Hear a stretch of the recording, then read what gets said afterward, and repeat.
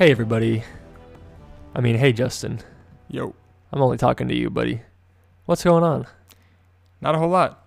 Just excited to be back behind the mic and disappointed in my Celtics. So I'm hoping that by the time this comes out, I'll have only good things to say about them. But right now we're down 3-2, and after this and how the Bruins season ended, I just keep thinking we had UConn. Whatever else happens this year, I can't be mad because UConn won. So whatever, But Yeah. right now I'm just like stressing over that. But Yeah. it wasn't the only thing I got to watch this weekend.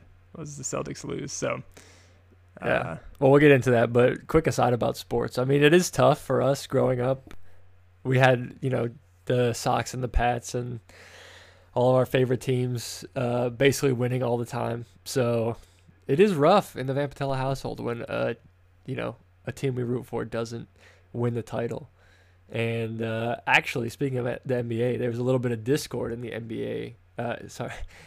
Related to the NBA in the Van Patella household last year because I am the lone Warriors fan in the house and everybody else roots for the Celtics. yeah, And I see the look on your face of just utter disgust, but we're not going to get into that.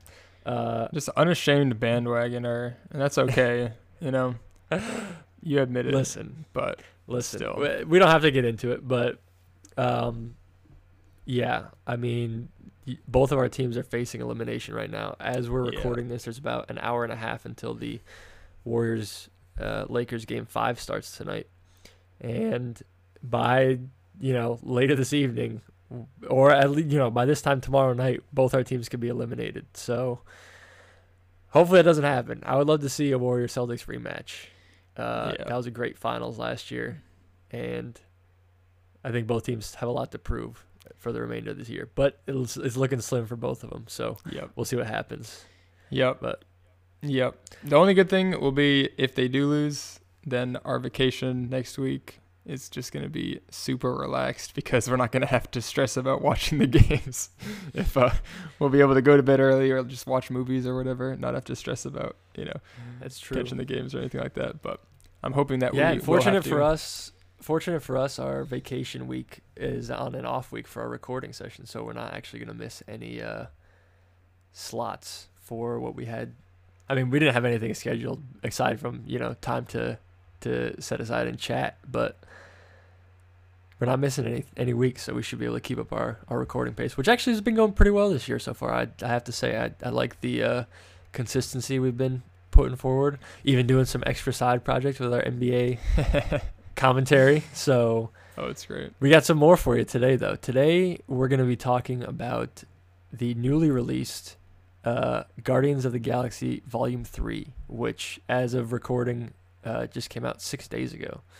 6 days already, jeez. May is just whipping by, dude. Dude, you're telling me. It's about to be your birthday soon. Oh. On I vacation. Guess so. Yeah. This will be the let me see, fourth out of 5 birthdays that I'll be traveling on my birthday, or 5th out of 6, something like that. Because this year we'll be in Puerto Rico, so we'll be flying out. Last year we were in Utah. The year before I was in South Africa. The year before I was here, and the year before I was flying home from Singapore. So 4 out of 5 years I'll have not been home and been traveling on my birthday. He's a world traveler. I know. Next year I got to find somewhere fun to be too. If I'm home, I just don't know what to do with myself. Yeah. Well, it will be a fun trip, but we'll worry about next week. Yeah. And right now we're going to worry about the Guardians of the Galaxy Volume 3 because there's a lot to say about this movie. And first off, just initial kind of vibe about this movie. I loved it, and I imagine you'll say a lot of similar things to me because that's normally how these things go. But, man, I love this movie. I feel like it was a complete home run for Marvel and James Gunn in particular, who, we talked about him last episode as we were pitching some DC heroes or characters for him to utilize in his takeover of the DC E2 or DCE New, as you called it, both ways. And man, this movie was just a blast, and it really solidified my faith in James Gunn to not only, produce and direct good movies himself, but to be at the head of the entire DC universe. And I don't want to, talk about that too much because that's a whole different thing. But man, this movie was a total home run for Marvel, and it feels like it's been a while since they've had one like that. I feel like Spider-Man was probably the last. Spider-Man: No Way Home was the last like universally enjoyed flick that Marvel's put out. Not that there haven't been things to enjoy in each of their last entries, but this to me just felt like a fitting conclusion to the Guardians trilogy. I'm sure we're gonna see some of these characters again, but we're obviously not seeing the, spoilers, obviously, get that out of the way. I mean, we're gonna talk about everything in this movie, but we're not gonna see the original Guardians team together again after this movie, which is, bittersweet, but they've all gone their separate ways. They all survived. I'm not really which convinced is amazing. of that. We're definitely going to see them together again, even if it's in like a bigger team up. They're not going to have a movie that's just focused on them again, but there's no way we're not going to see all or most of them together again. Like, that's just going to happen. Well, I certainly hope so because, all these characters are great. One of the things I really liked about this movie is how everybody had their own time to shine. I feel like in a lot of Guardians movies and, in Infinity War and Endgame where they were present, mostly Infinity War because they're all except Nebula are like dust in Endgame, but the team has had specific members really take a back seat or just be comic relief the entire time and not really have anything to do story-wise. But this movie kind of flipped that on its head, and I felt like every single member of the team had played a vital role, and really, the movie couldn't have been, the story, the plot couldn't have been accomplished without every single one of them contributing in their own way. And I haven't felt that way about the Guardians team since it was, the original team back in Guardians 1. So, yeah, this movie was a slam dunk, home run. A lot of sports metaphors I'm throwing out. It was a boom shakalaka. It was a goal. Yeah, boom goes the dynamite. But yeah, this movie was great. Easily the best entry since No Way Home. And honestly, the more I've thought about it, I think this might be better than No Way Home. Kind of. I mean, No Way Home has such a great nostalgia factor with the two Spider-Men showing back up. And there's just so much to love about that movie. But I think this Guardians movie is probably a better, like it's a tighter movie, a tighter story overall. And I think I've been trying to figure out where I'm going to rank this in my list. And we'll eventually have to update our rankings after we went through all of them. We'll probably do it at the end of this year as we include everything that has come out since our last ranking. But yeah, this movie is like easily top 10 for me, and I think might be creeping towards top 5 territory, which is kind of crazy to me to say out loud given what heavy hitters are in the top 10 and top 5. But wow. Yeah, this movie is fantastic. Did you see this once or twice? I've seen it once. Okay. I was planning to get out to see it a second time, but I haven't been able to get the time to do so, unfortunately. So okay, yeah, I also just saw it the one time. Just once. But you would have been more likely to see it twice than I would, so. Yeah, and this is not like I haven't seen it twice. I mean, I feel like it comes up every video, or every pod that we do where we talk about this movie, but it's not like a Thor Love and Thunder scenario where I just didn't want to see it a second time. I do want to see this repeatedly in theaters. I just have not been able to get out to a second showing at this point. But yeah, top 10, creeping top 5 territory for me. Yeah, honestly, I haven't even thought about where it sits overall. I've more just been thinking about it relative to the last few movies, pretty much since Endgame, like all of Phase 4 and here the beginning of Phase 5. I guess this is technically the second movie in Phase 5, right? Because Quantumania kicked it off. I don't know. I guess the holiday special was probably technically the first thing in Phase 5, but obviously not a movie. So, yeah, I'm not gonna go as wild as saying this is gonna be near top 5 for me. like this is a good movie, but it's not really near top 5. But it was so good, regardless. And that's not a knock on this movie at all. It's more just how good the peak MCU was. And this was the first movie that just like felt like old time quality MCU, like what we had come to expect between 2014 and 2017, right? When they were just knocking it out of the park. Not every single movie, right? There were some missteps or some, not duds, but kind of mediocre movies in there. But like it was just hitter after hitter after hitter. And this was the first movie that felt like it could have slid in along at that time, not from a plot perspective, but just from a quality of movie perspective, just an entertainment value, like compared to all of the movies pretty much that have come out, maybe with the exception of No Way Home.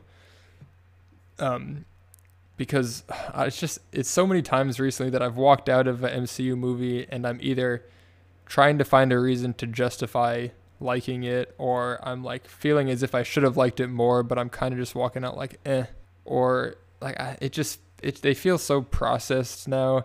Like they don't have their own unique flavor to them or anything like that. Like even Ant-Man, everything that was unique about Ant-Man, right? His buddies like telling the stories and having the crazy side characters, and like Paul Rudd being able to like interact with real life size objects being super tiny. Like none of that happens in Quantumania, and it's just like generic CGI fest with some humor that all the characters now in the MCU have the exact same humor, so it's not even like that's unique to Paul Rudd anymore. Like you just walk out of it and it's like, yeah, it was entertaining, but it's just so you don't feel anything leaving it. And so it was so refreshing to see Guardians 3 and actually like walk out like excited to like talk about it and excited to want to rewatch it again, and actually feeling as if it has a unique brand within the MCU still, like the Guardians do. And this movie is unique enough and stands out enough to like carve out a place for itself in the MCU, not as just another, generic factory made, next thing on the assembly line type of movie. You can tell that James Gunn and everyone involved in this movie like cared a lot about the movie and about the story. And it's just a level of quality that hasn't been seen in quite a while in the MCU. And so it was just really refreshing. And even we both liked Wakanda Forever. I definitely like this more than Wakanda Forever. And part of that is like Wakanda Forever was a solid movie, but also had so much like emotional weight behind it with Chadwick Boseman's passing. And it was so carried by that, that it was hard to like just enjoy as a movie, like it brought a lot of emotions and things like that, but it's not like I was rushing to go and just see it again out of a pure entertainment factor.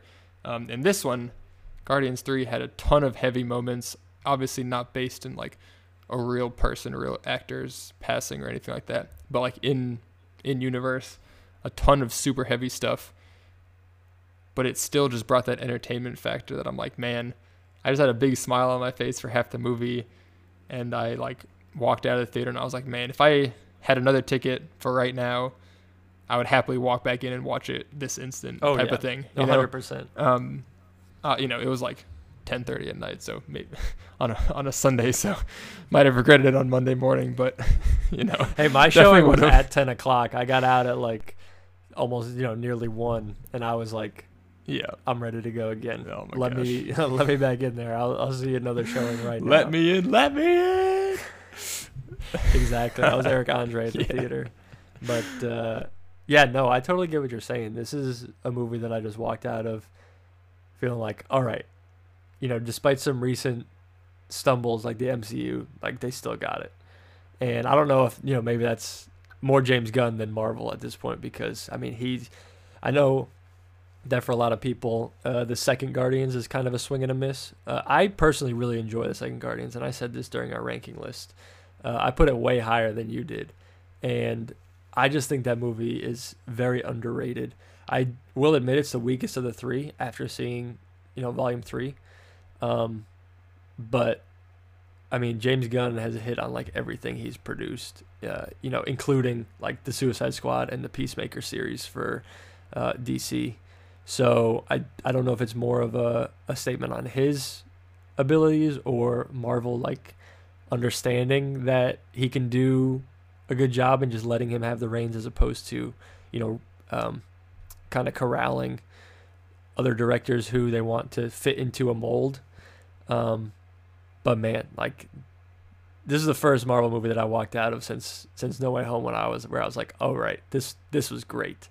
Because yeah, Wakanda Forever was a good movie. Don't get me wrong, but yeah, with the heavy emotion that permeates that movie and especially punctuates it at the end, with the reveal of T'Challa Jr. Man, you just feel Chadwick Boseman's absence heavily throughout that movie, and it doesn't leave you like.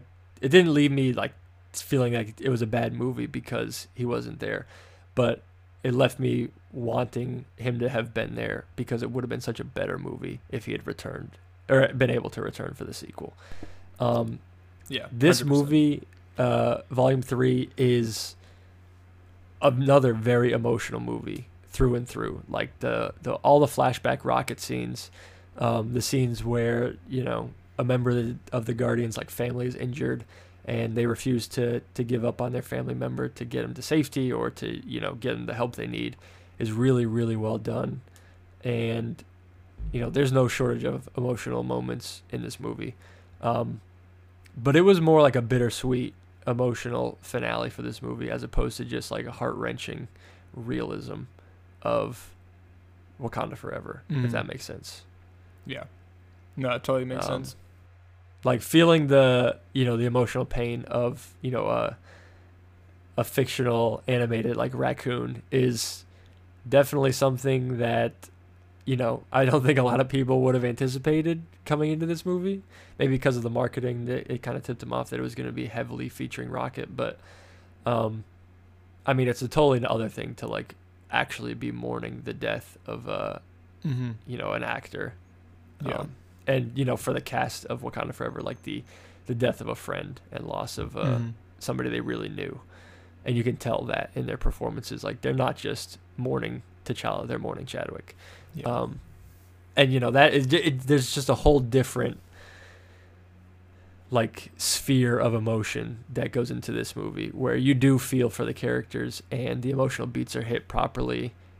You feel the tension and the heartbreak and the the loss and the guilt that all these characters are feeling, but it's not the same as Wakanda Forever. And so for a movie to feel as emotional as Volume 3 did without me having to walk out of the theater and then be like, man, I can't believe like Chris Pratt actually died in real life and this was his last like movie ever. Yeah. I think, I mean, I'm saying things I like about both movies, but I think what it led to is me walking out of the theater for this one and being like, damn, that was a good movie. Yeah. A really good movie. Like it made me feel things during watching. And, I've been thinking about this movie like all week because it just is so good. I can tell. Yeah. But man, I really enjoyed this movie if you can't tell already. Yeah, no, I can tell just in your voice, but yeah, no, it was just so good. There was so much to like about it. It was really emotional, which I'd heard rumblings that it was like super emotional beforehand, right? Like that was kind of some of the advertising, and as much as I tried to avoid advertising in trailers, which I avoided, like you still see the occasional like Facebook ad pop up that says like the most emotional Marvel movie yet, and it's like, well, can't really avoid seeing that. And this whole time I was just expecting at least one person to die, if not half the team, right? I was like, maybe one or two people will retire, one or two people will die, and then a couple people will hang around to continue the Guardians with Adam Warlock and, whoever. No, nobody died. Steve, what did you think about that? Were you surprised? Were you, like, are you happy that nobody died? What are your thoughts on that? Yeah, that's a good question. I think that I'm glad that nobody died because you never want to see some of your favorite characters die, right? I will say that the fake out deaths, I think, were one of my least favorite parts of this movie. There are three. Firstly, I mean, there are several times where you think Rocket has died throughout the movie. And the main one being like towards the end, where like life support has failed him, and like the key code that they get to hack into the trigger that's on his heart to save him from like its detonation, it seems to be failing, and so they think he's gonna die. And then there's another one where Drax gets shot like 3 times by this massive railgun at OrgoCorp. He's fine. There's like a slow motion, like sad music playing, and I was like, wow, they're really gonna kill Drax like partway through this movie. But no, Mantis just like helps him up, and he's just like, oh, fine. Yeah. And then there's a fake out with Quill at the end, where, you know, calling back to the first and second Guardians, where, you know, he gets caught out in space, but Adam Warlock brings him back into, you know, an atmosphere, and he's okay. So I didn't love the repeated fake out deaths. I will say that. I think it's one of the few, I don't want to say like bad marks, but it's one of the things that I didn't love about this movie. Yeah, I'll give it a knock for that. But I mean, I am glad that none of the team died. I am surprised that nobody died. But if you look at it as kind of like the death of the original team, I mean, if you look at where everybody is at the end of this movie compared to like the beginning of the Guardian saga, and I guess, you know, counting like Nebula and Mantis who they picked up along the way, you know, you still have Rocket and Groot as part of the team, and Nebula is like kind of there, I guess. But she's a much changed character. She's doing her own thing. Quill is on Earth with his grandpa hanging out. Gamora is a totally different version of herself, literally from a different timeline, who's now a Ravager. And like Drax and Mantis just like head out and do their own thing. So, in a way, I mean, I think it was a really good way to show the death of the team without having to say, you know, a final goodbye to any one of these beloved characters. I'll say that. Yeah. No, that's a good way of putting it. It's a tough thing because you really don't want to see characters that you know and love die, but also, like, some of the most impactful moments in the MCU has been, you know, Black Widow sacrificing herself, and like Aunt May dying in No Way Home, and obviously, Iron Man? obviously I was building up to obviously like Tony Stark. Well, it was Iron interesting Man. that you went, you know, from yeah, I wasn't going in I think chronological Black Widow had a order. little bit more sway in the story than Aunt May did. I wasn't going in chronological order, but whatever. Oh, all right, well, you know that it like some of the most impactful moments in some of these movies are when characters pass away. Like, it adds an emotional weight, it adds motivation for the characters, it adds, I don't know, I'm blanking out on the word, stakes, I guess is just the way to put it. Yeah. Like, there's so many times when you see a villain is about to do their dastardly thing and you're like, it's the MCU, I don't care, I know that nothing's gonna happen. Like one of the things that people complained about so much in phase 1 and 2 was all the fake out deaths of Loki. They're like, how many times is Loki gonna die? Loki's back. Okay, every time Loki dies, he's fine. Like, what? Like, it's kind of part of his character, so it's kind of okay. But like, when it happens again and again and again, it's like, all right, come on. Like, you gotta stick a landing at some point. You know, you can't just keep, like, either just don't fake it out. Like, superheroes are superhuman, right? They're supposed to be not realistic. They're supposed to be like these unachievable goals, like the best that we could ever be type of deal. And so there's no problem with having them be like invincible and stuff. But then don't try to like trick us, you know? Like, then it just feels a little bit cheap. yeah, totally agree. It's not a big deal. Just not necessarily a method of storytelling that I prefer.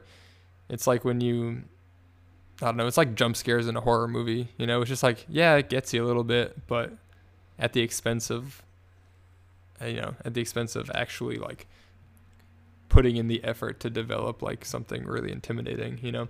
It's kind of just like a cheap way to get emotions pretty quickly. So didn't love that, but honestly, that and probably the final battle were my two parts that I didn't like love about it. Other than that, pretty much every part of this movie knocked it out of the park. I think like it was amazing that Rocket was able to be like the most impactful and probably just considered the main character despite being like in a coma for 95% of the movie. Like, Yep. that's pretty amazing, you know? Like, Yeah. you don't really expect that. And I thought he and his backstory pretty much carried the movie.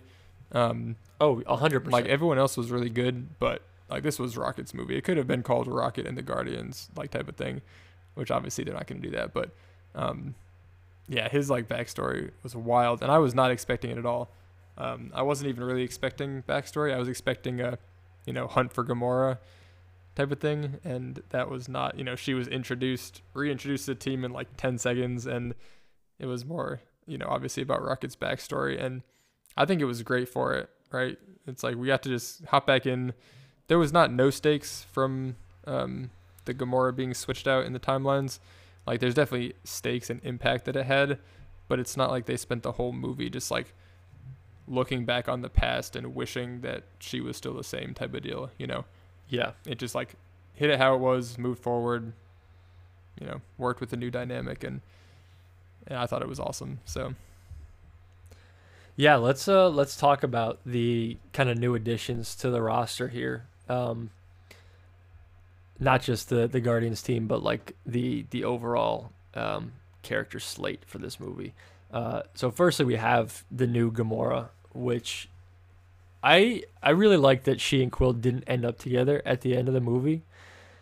We have this version of Gamora that is very similar to how she was through most of the first Guardians, where she's just like sick of Quill's nonsense from the start and like takes no crap and just gets stuff done and is this badass.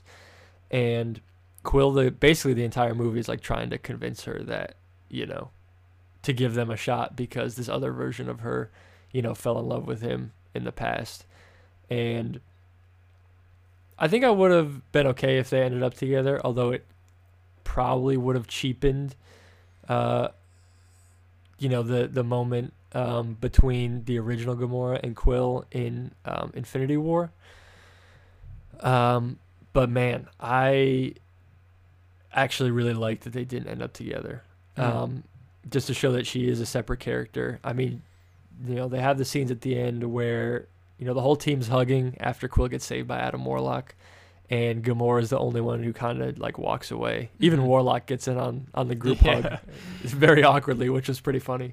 He's doing his best. She just walks away. Like she, Quill states to her earlier in the movie that he knows that she was looking for a family and that earlier her had found it with the Guardians.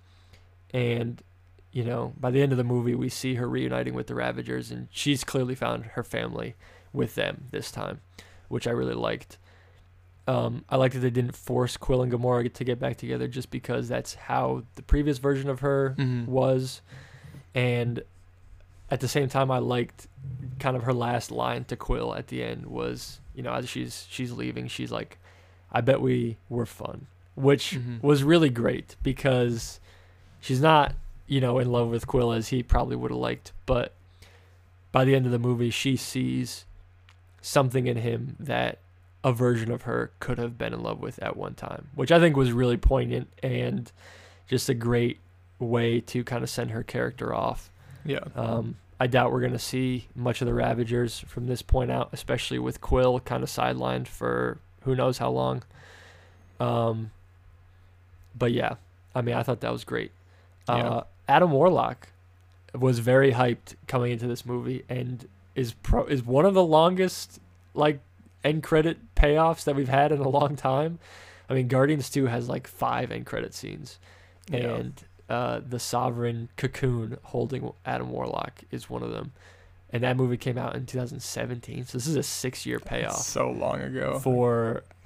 I mean, this is like 2 whole phases ago, 3 whole phases ago, because was Guardians 2 phase Guardians 2 was phase 3. Because Guardians 1 came out in phase 2, yeah. Which, granted, a year and a half of that was like COVID year, so it's all a bit warped. But that was when like no movies came out, so everything got delayed. But but still. Right. Okay. Even still, I mean, I really liked him in this movie.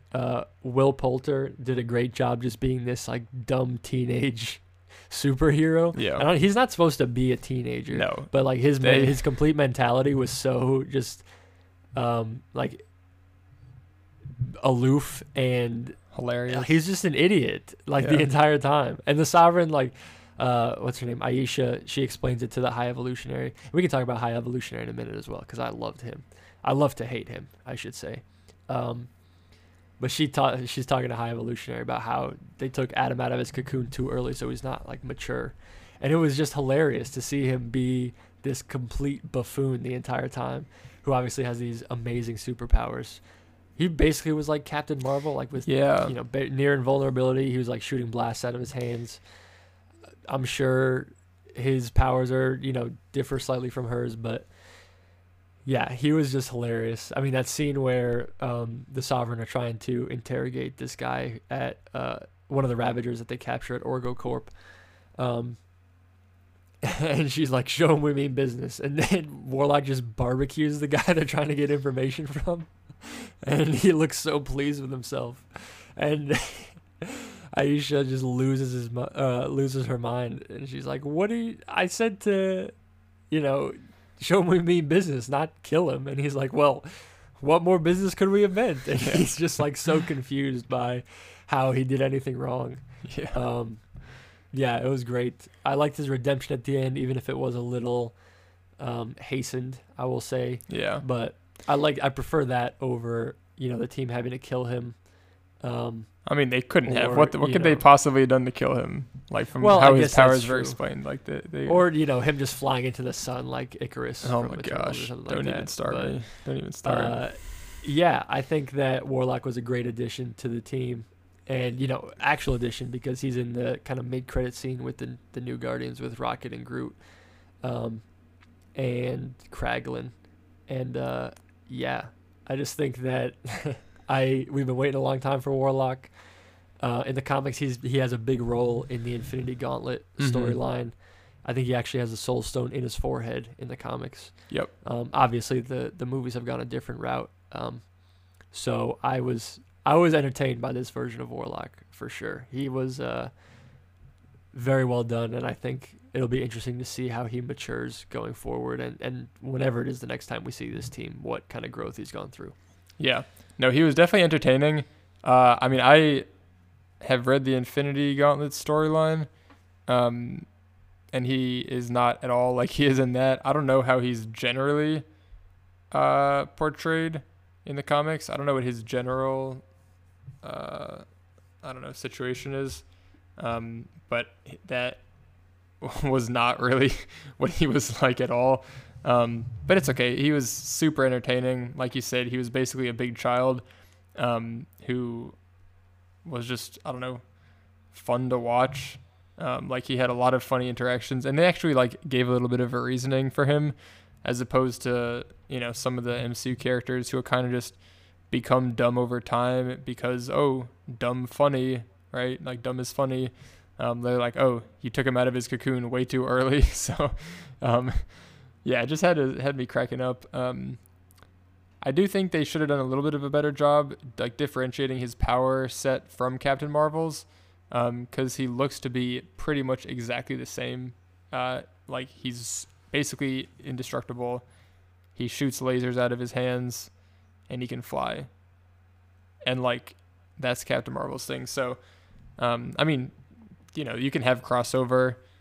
There are some people that are just good at martial arts and have guns. There's plenty of those people in the MCU. So not everyone has to be completely unique. And obviously their personalities are nothing alike. So, they differentiate each other in that way. But I think it would have been cool if they had differentiated him slightly. But other than that, it seemed like there was such a great opportunity, and I thought they were going with it, with Adam Warlock's redemption, because obviously it was pretty clear the whole movie he was going to get redeemed by the end, become a good guy, join the Guardians. He's a Guardian in the comics and stuff like that as well.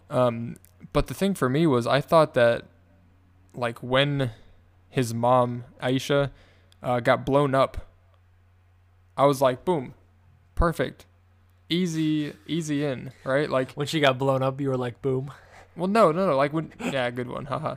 Like, well, no, when she got blown up, it's like there's an instant, like, okay, you killed my mom, now I'm gonna take revenge on you, like the High Evolutionary, like, boom, easy peasy, like that's a solid reason, that's a solid like backstory.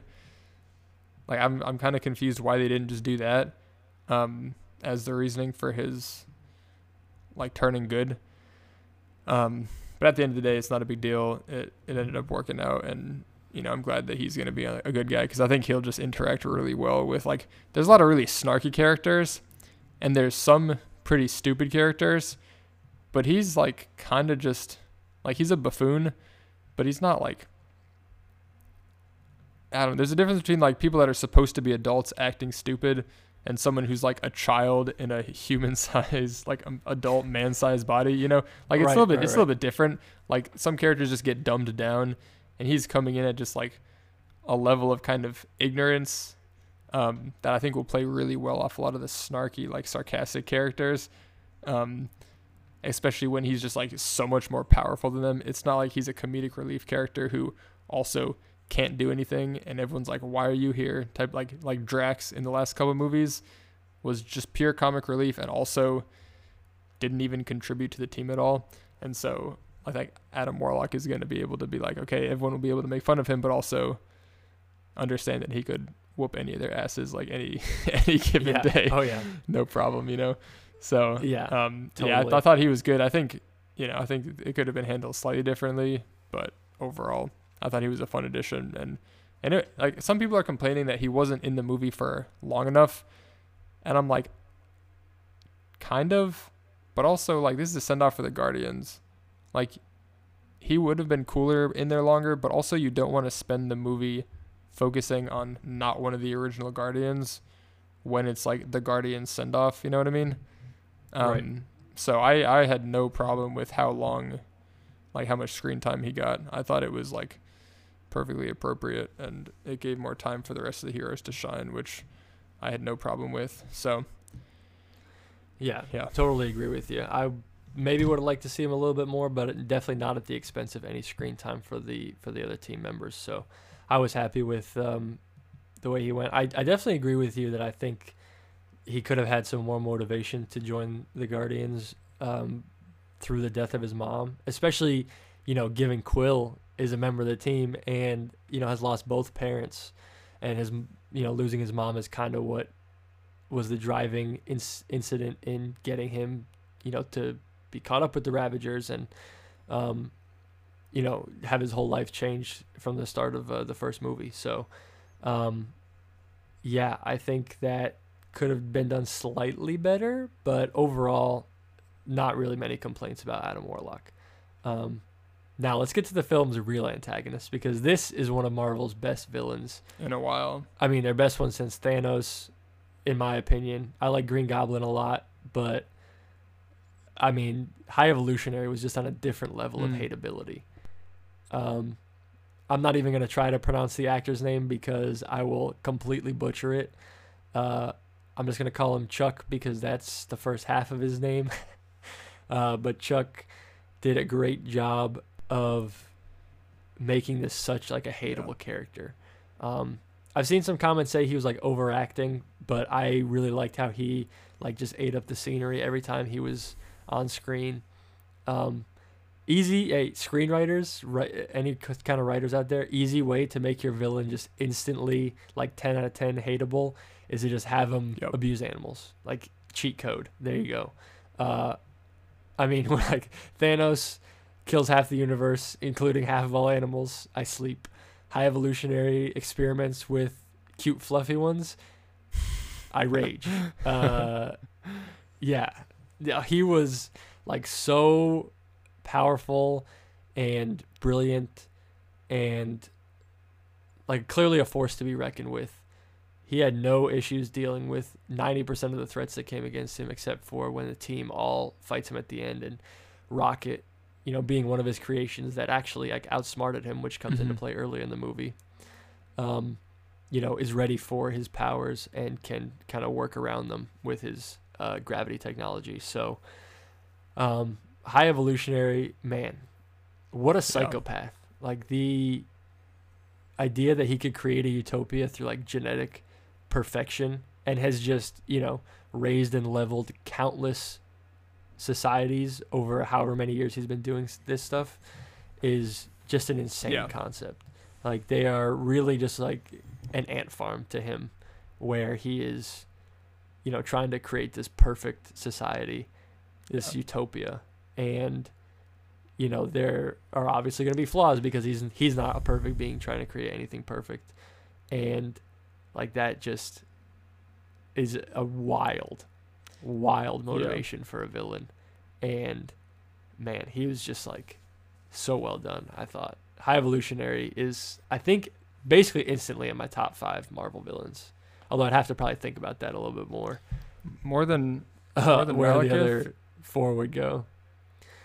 Malekith's a dark elf, though. Definitely more than Malekith is probably bottom 1, I would say. Malekith is down there with Dreykov from Black Widow. But yeah, High Evolutionary I thought was great.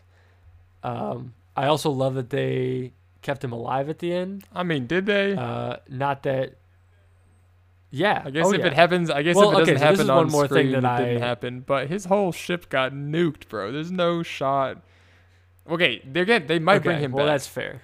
But in all logically consistent ways, there's no chance that anybody would have survived that, unless you're like a Captain Marvel type. Yeah, and I'm fine with them not bringing him back, to be honest. Like, I think he served his purpose in this movie, so I don't want to necessarily see him as a recurring villain. But actually, yeah, I'll talk about that for a sec, because that's one cliche that I don't really love, is like the Guardians like blast their way through the High Evolutionary ship, which was awesome, by the way. Yeah. That ship was crazy big, and that hallway fight scene with the whole team, that long take set to No Sleep Till Brooklyn by the Beastie Boys, so good. Was one of the best scenes in the entire trilogy.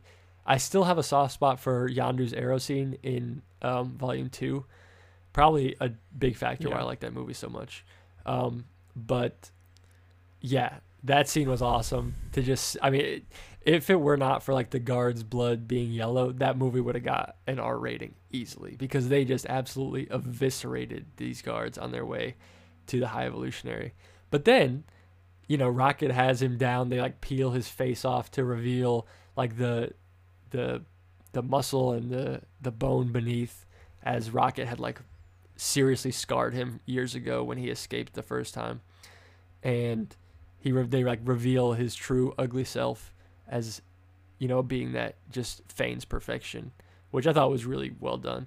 But then Rocket, has him dead to rights and decides not to kill him because, heroes aren't going to stoop to that level when they just killed like 1,000 guards on the way in. Yeah. Like, I don't understand that cliche sometimes, where like the heroes will have no problem just murdering countless henchmen on their way to the big boss, but they're like, I'm not gonna be like you. If I kill you, that makes me like you. And I'm like, well, especially because really.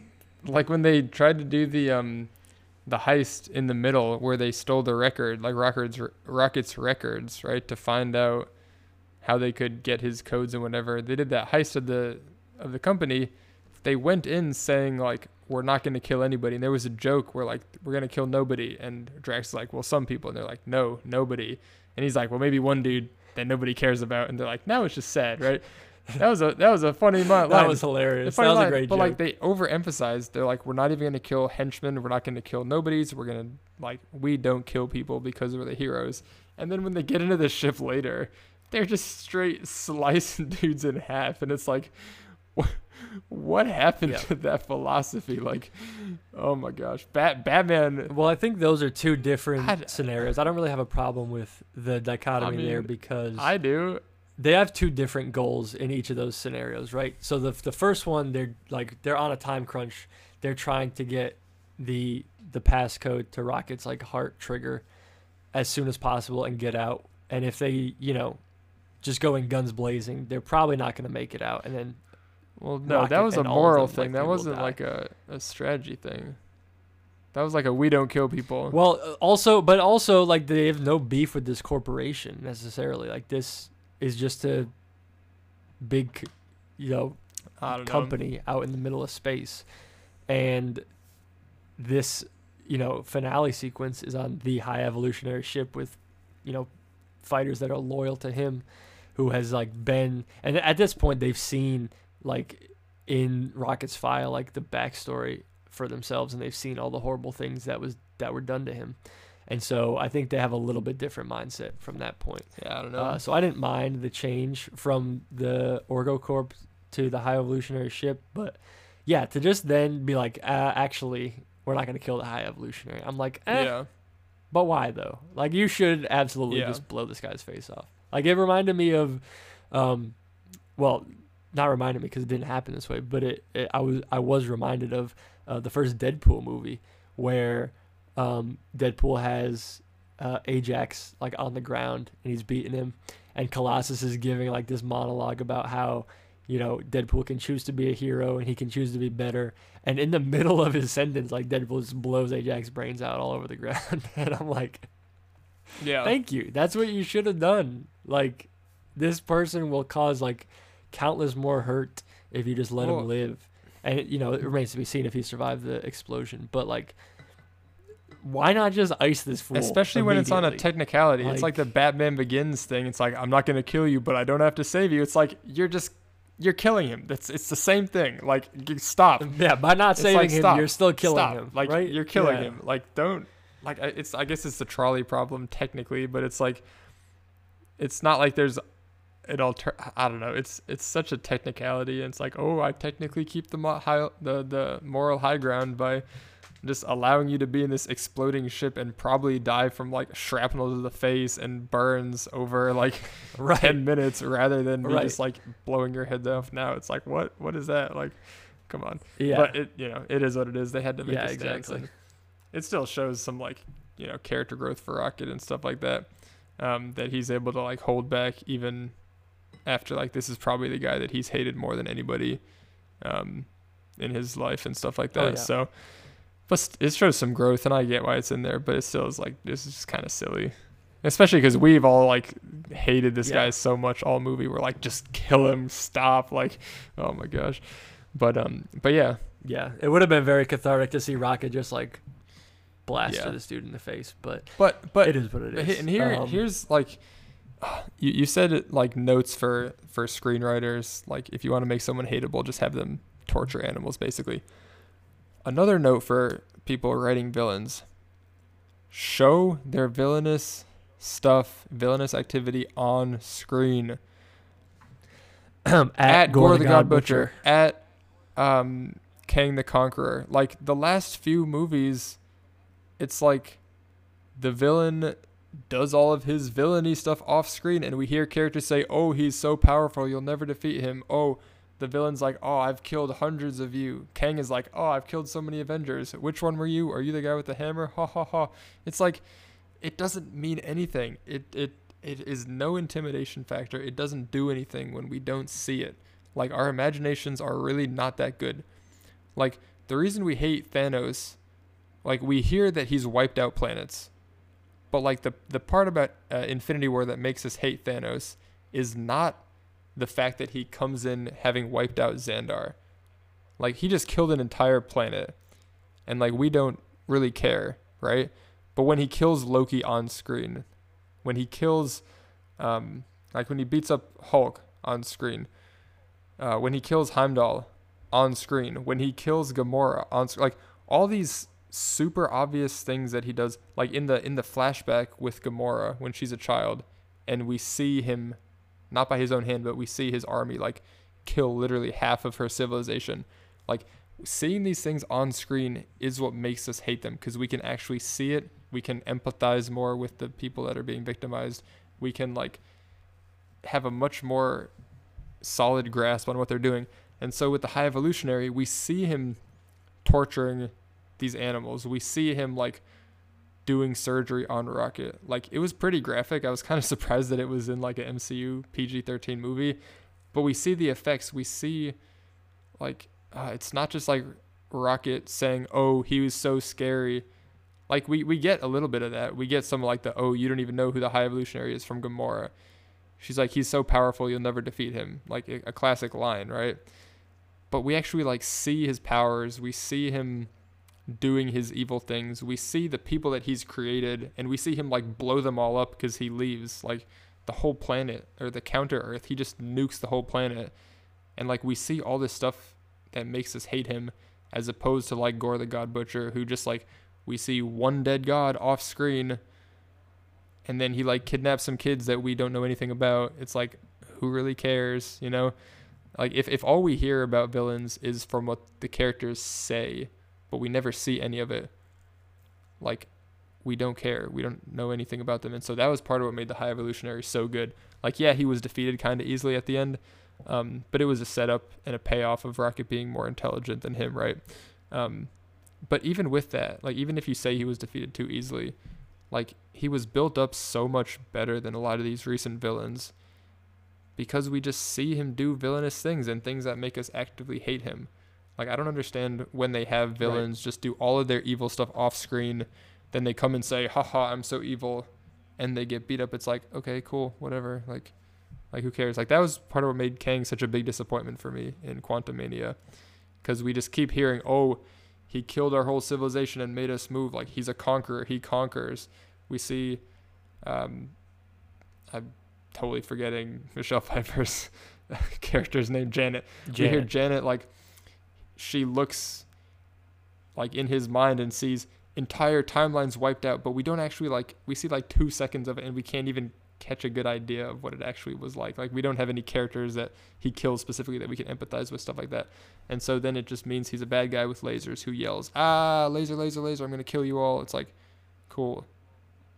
Bad guy number 745, right. Who cares, right? So like High Evolutionary, definitely a next level, like, hateable, really well fleshed out, like, unique motivation. Like, yeah, I thought he knocked it out of the park. So yeah, totally. Yeah. And they even, interesting, another point to add on about like showing power levels, like even from one of his first scenes on, I think it might have been his first scene on screen. You know, this is after Warlock just comes flying through nowhere and just basically toasts the Guardians like one at a time, and they are clearly no match for him until, you know, Nebula stabs him from behind while he's not paying attention. But until then, he's like folding every single one of them without any effort. And then, you know, it cuts back to him like receiving medical attention, and High Evolution like handles Warlock with zero effort whatsoever. Like, gravity presses him into the wall and, like, you know, is crumbling the walls around him with barely not even a sweat. And that, I think, is a really good way to show power level. And that kind of gets overused sometimes. I think that's kind of a bad trope in like Star Trek. I haven't seen a lot of Star Trek, but I've heard that, you know, the character Worf kind of exists at a point in the story to like basically get beat up by the villains to show how powerful they are. So I don't like when it's overdone, but I thought it was definitely well done in this scene. I think that's happened with Hulk in the comics as well, where, you know, somebody will beat up Hulk just to, you know, show how strong they are. Other characters have gotten similar treatment in the past. So as long as it's not like the same character just getting beat up, like a character we know is strong getting beat up to show that, you know, we have to take this villain seriously because they're, you know, look how much stronger they are than X character. And we knew X character was strong. But when it's done, you know, well, like in this movie, I think it can really hammer the point home. Absolutely. But yeah, I mean, let's wrap up here with discussion about Rocket's backstory, because man, what a tragic character. And these are, you know, the real stars of the, excuse me. And these are the real stars as far as the new addition to the cast goes, even though they, you know, obviously aren't going to be along for any more movies because, spoiler alert, they did not make it. Lila, Teefs, and Floor. Oh. No. Also dude, known. So heartbreaking The whole Redwall. I was gonna crew say also basically known is as the there. cast of Toy Story 1, but Oh, yeah. Seriously. I got huge Toy Story 1 gosh. vibes, like when Buzz and Woody get trapped in Sid's room and they meet all these crazy contraptions that he has created. Which, by the way, I think Sid gets a lot of flack. I mean, obviously we are seeing the story from the toys' perspective, so it makes sense that they're afraid of him for, being somebody that they view as like a monster who like mutilates toys. But like he's just a kid expressing his imagination, and he doesn't know the toys are alive. Like if he knew they had feelings, I'm sure he would be acting differently. But he just sees them as like he's like what, playthings. 8 years And old maybe, if even. Yeah, he's just a kid who's like clearly has a terrible household that he's living in. So he's keeping himself busy by, letting his imagination run wild on his toys. And he like creates some pretty interesting stuff. It's not nice of him to like ruin his sister's toys, but all the ones that are just his, like, go to town, dude. Like, have fun. That dude's gonna grow up and be an engineer or something. They traumatize him when they like come alive when he doesn't when he's about to set like Buzz into space, and he like Woody just starts talking to him and all the toys start moving towards him. Dude was probably like in therapy for years after that. Woody, the real villain of Toy Story. But like seriously. And Sid gets too much flack. Anyways, especially Floor the rabbit. Definitely got big like baby head from Toy Story vibes from her, where she has like these mechanical spider legs instead of, her normal rabbit legs. Lila has like the like robotic arms instead of her little otter paws. And Teefs has his like and his wheelchair. eyes are like mechanical too. I mean, what a heartbreaking backstory for Rocket. Like this whole crew is like the group 89 of test subjects for the High Evolutionary, and Rocket is really the only one of value to him because Rocket ends up being like smarter than him and figuring out a problem that he has with his genetic modification, and that's why the High Evolutionary is seeking after Rocket for the following, rest of the movie. But man, like just seeing these characters and the connection they build in captivity and how they all become friends after just a lifetime of suffering and torture, and the hope that they bring to each other with the dream of escaping in their life in the new world that the High Evolutionary has planned, and then to just see it all ripped away in a heartbeat is just devastating. Oh my gosh. Shattering. Yeah. I not ashamed to say tears came in my eyes multiple times throughout this movie. Like this was gut-wrenching to watch. And another reason why I was surprised at a PG-13 rating. This was very dark and heavy stuff. Probably the most emotional the MCU has got in a long, long time. I mean, we have had Wakanda Forever and, Aunt May's death and No Way Home. And I think I probably still put, like, an actual person dying over, animals. But maybe that's the point of this movie. Like, they, end up planning to save all the humans from the High Evolutionary ship at the end. But then they, like, go back for all the animals. And now Nowhere is, like, a Noah's Ark floating in space. So maybe their animals are important too. I'm not saying that. But man, it's been a long time since we've had something like this dark and seriously messed up stuff in the MCU. Like, it's not like his friends just died either, right? It's like they were friends through trauma. No, they get murdered in front of him. But even before that, like just friends through trauma and like being tortured and tested and like kept in a cage where they don't even know what the sky is. Like Rocket's the only one that gets shown the sky, and they just like think that the ceiling is the sky, and it's just like, oh my goodness, this is so so terrible, and just oh my goodness, just absolutely brutal. And Floor has like it's like the Jigsaw killer like jaw clamp. It's just like, oh my gosh, these poor animals, and of course they get like fun and happy personalities too. It's like you remember the Happy Tree Friends, the cartoon? It's Oh, like yeah. it's so much Oh, worse yeah. because Do I remember Happy? Yeah. That was an era of YouTube Yeah. back in the day. it's like Happy Tree Friends. it's Holy it's so much smokes. worse because they're all happy-go-lucky and everything, right? And they like have that hope, and they're still happy in this despite of their circumstances, and man, just to have them just, I mean, because it's his backstory and we haven't heard of them or seen them, like that they're not making it out the whole time, and so every scene that they pop up, you're just like, oh boy, like I don't want to get more attached to these characters because there's no chance they're making it to the end of the movie, and they didn't, and Yeah. it was tough. It was so tough. I think for me, like they're still animals at the end of the day.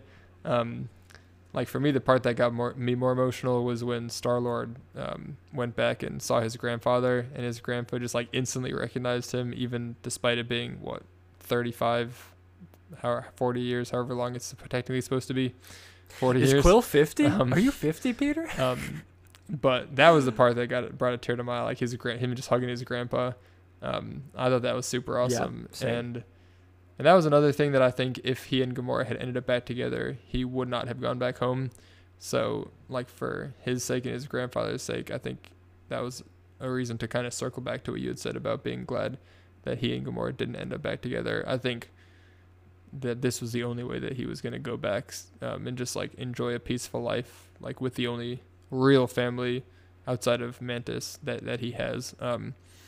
So, I think that was really awesome, and that was the part that got me teared up more than the animals, even though that was like super, super sad. But the thing for me with the animals too was like Rocket sees them in the afterlife, which I guess the argument is like it's just his memory of them. There's Animal Heaven in the but MCU. in the afterlife they all still have their like mutilated half mechanical bodies. I'm like, what is that? Why did they don't get like a healed body or like anything like that? And like, okay, Well, that's obviously how it's Rocket how Rocket remembers remembers them, them and everything, but it's like, yeah, it still would have been nice to see them like fully healed and everything, and be like, it's just like a little bit more peace of mind, right?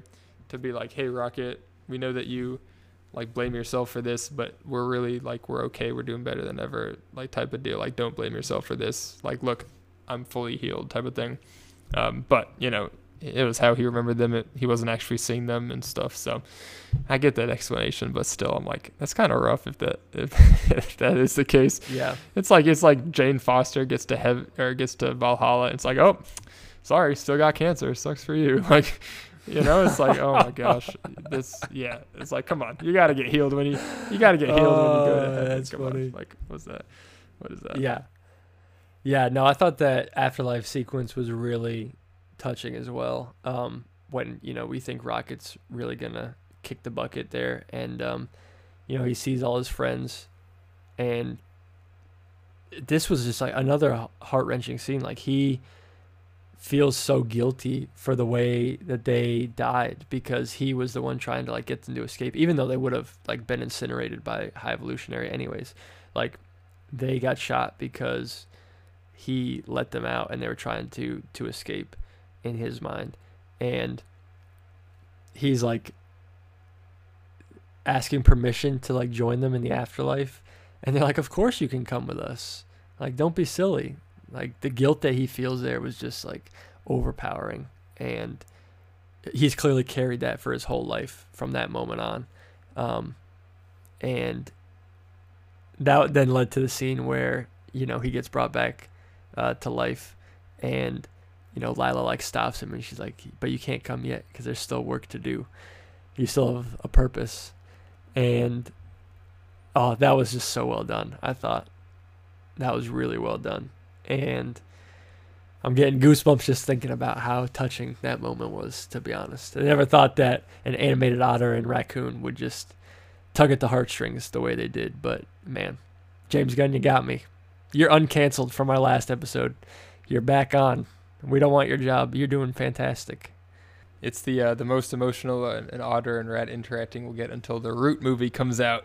You see the article for that? Ooh, yeah. I did see that. Most people listening have no clue. Yeah, let's well,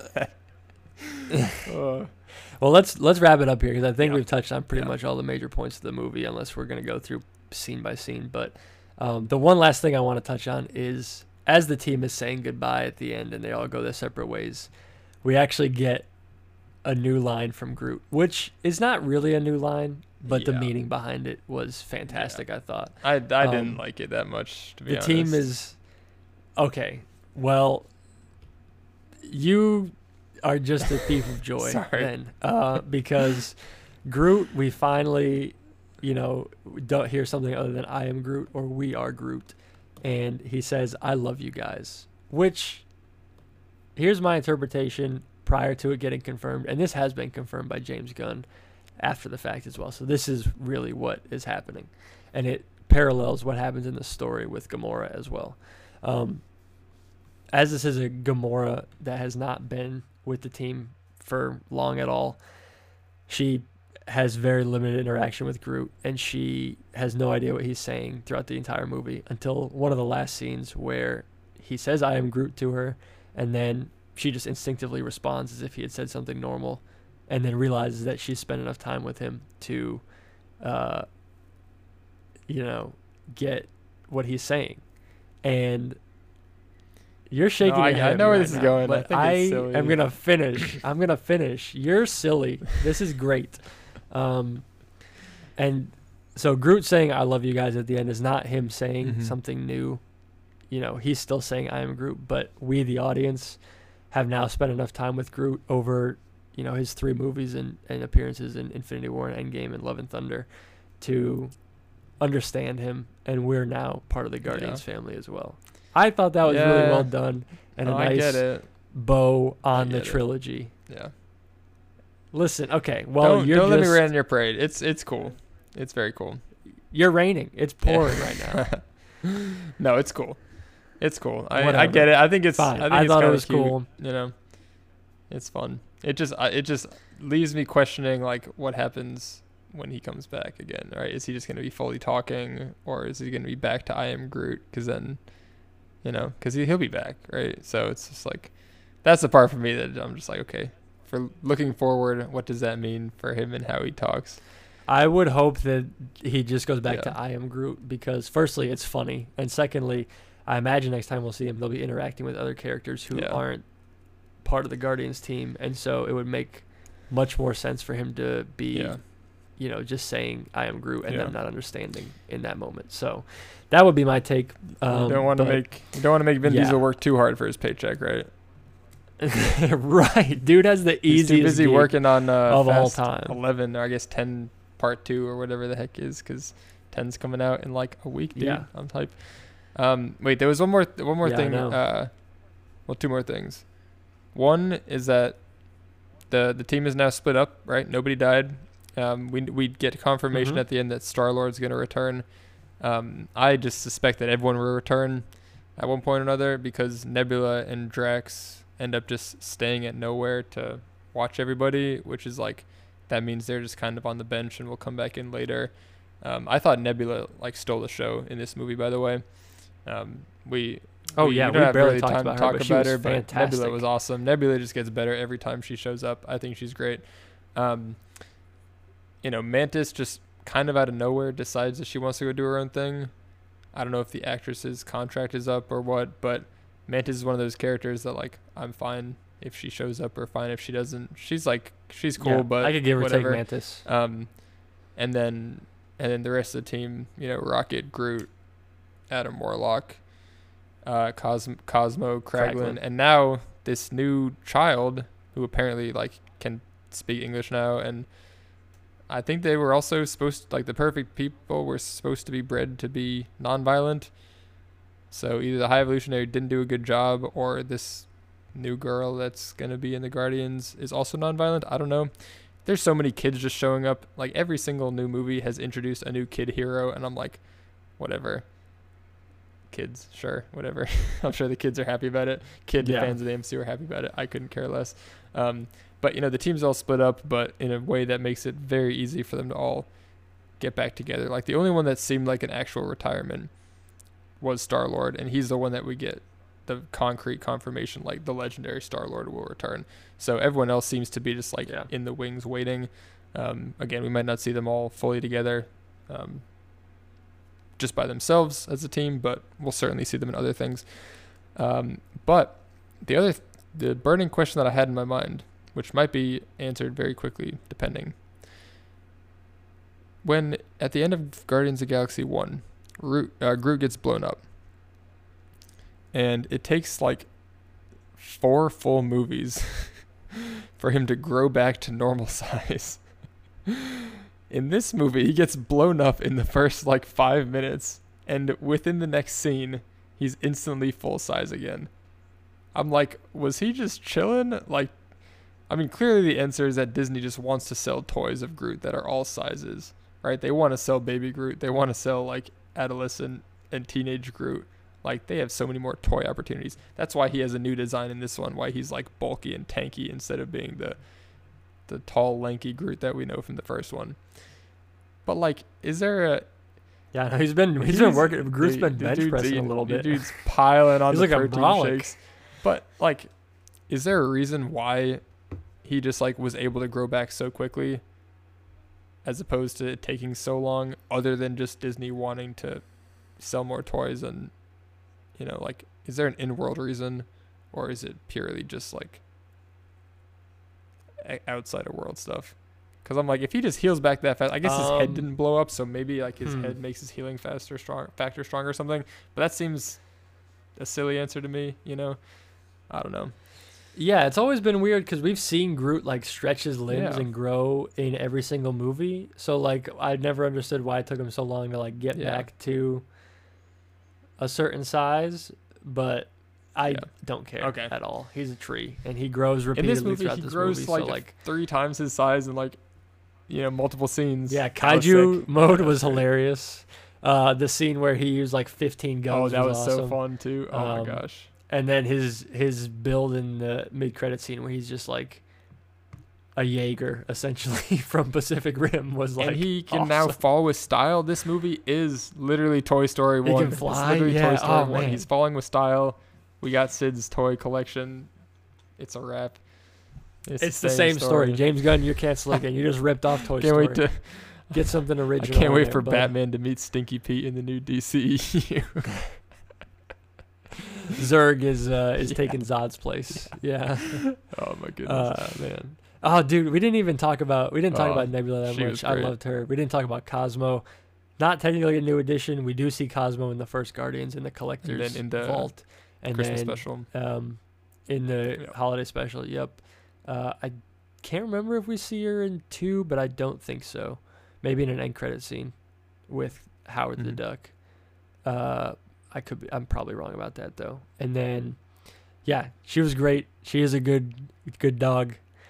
Very strong telekinetic powers, and yeah, I hope we see more Cosmo. Agreed. So, yeah, but this movie, I mean, rating it at the end here, I got to give it like a 9 out of 10.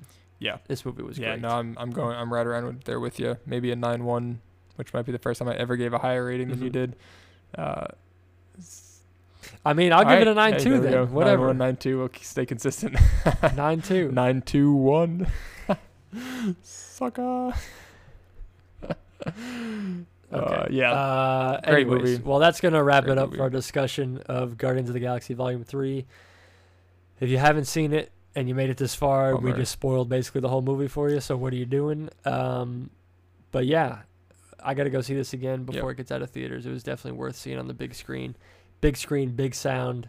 Soundtrack again, killer for this movie. And yeah. I'll have to think long and hard about where precisely I'm going to put it on my rankings list, but this is going up high for me, for sure. Agreed. For sure. And if you haven't had a chance yet, go ahead over to CT Tax Collectors YouTube. The link is down below. We've been doing audio coverage, commentary of an NBA top 75 of all time one-on-one tournament. It's super high stakes, super... If you love basketball, you're going to love it. Just go check it out. We're having a lot of fun with that side project. So shout out to Nate Getz. Yes, sir. But we are going to take a week vacation in Puerto Rico. And we'll be back to talk about probably Fast and Furious the week after that. If we can both get we'll see if we get. Hopefully we can see it in Puerto Rico. But if not, then we'll have like a couple days when we get back. So we'll see. Hopefully, but if not, we'll talk about that the the following episode. So, yeah. But we're both excited for that movie. So Dude, I'm so hyped. Oh my gosh. Especially, I can't wait to see Groot driving cars in space, dude. It's going to be sick. It's going to be sick. But yeah, we will catch you on the next one. All right. Deuces. Peace.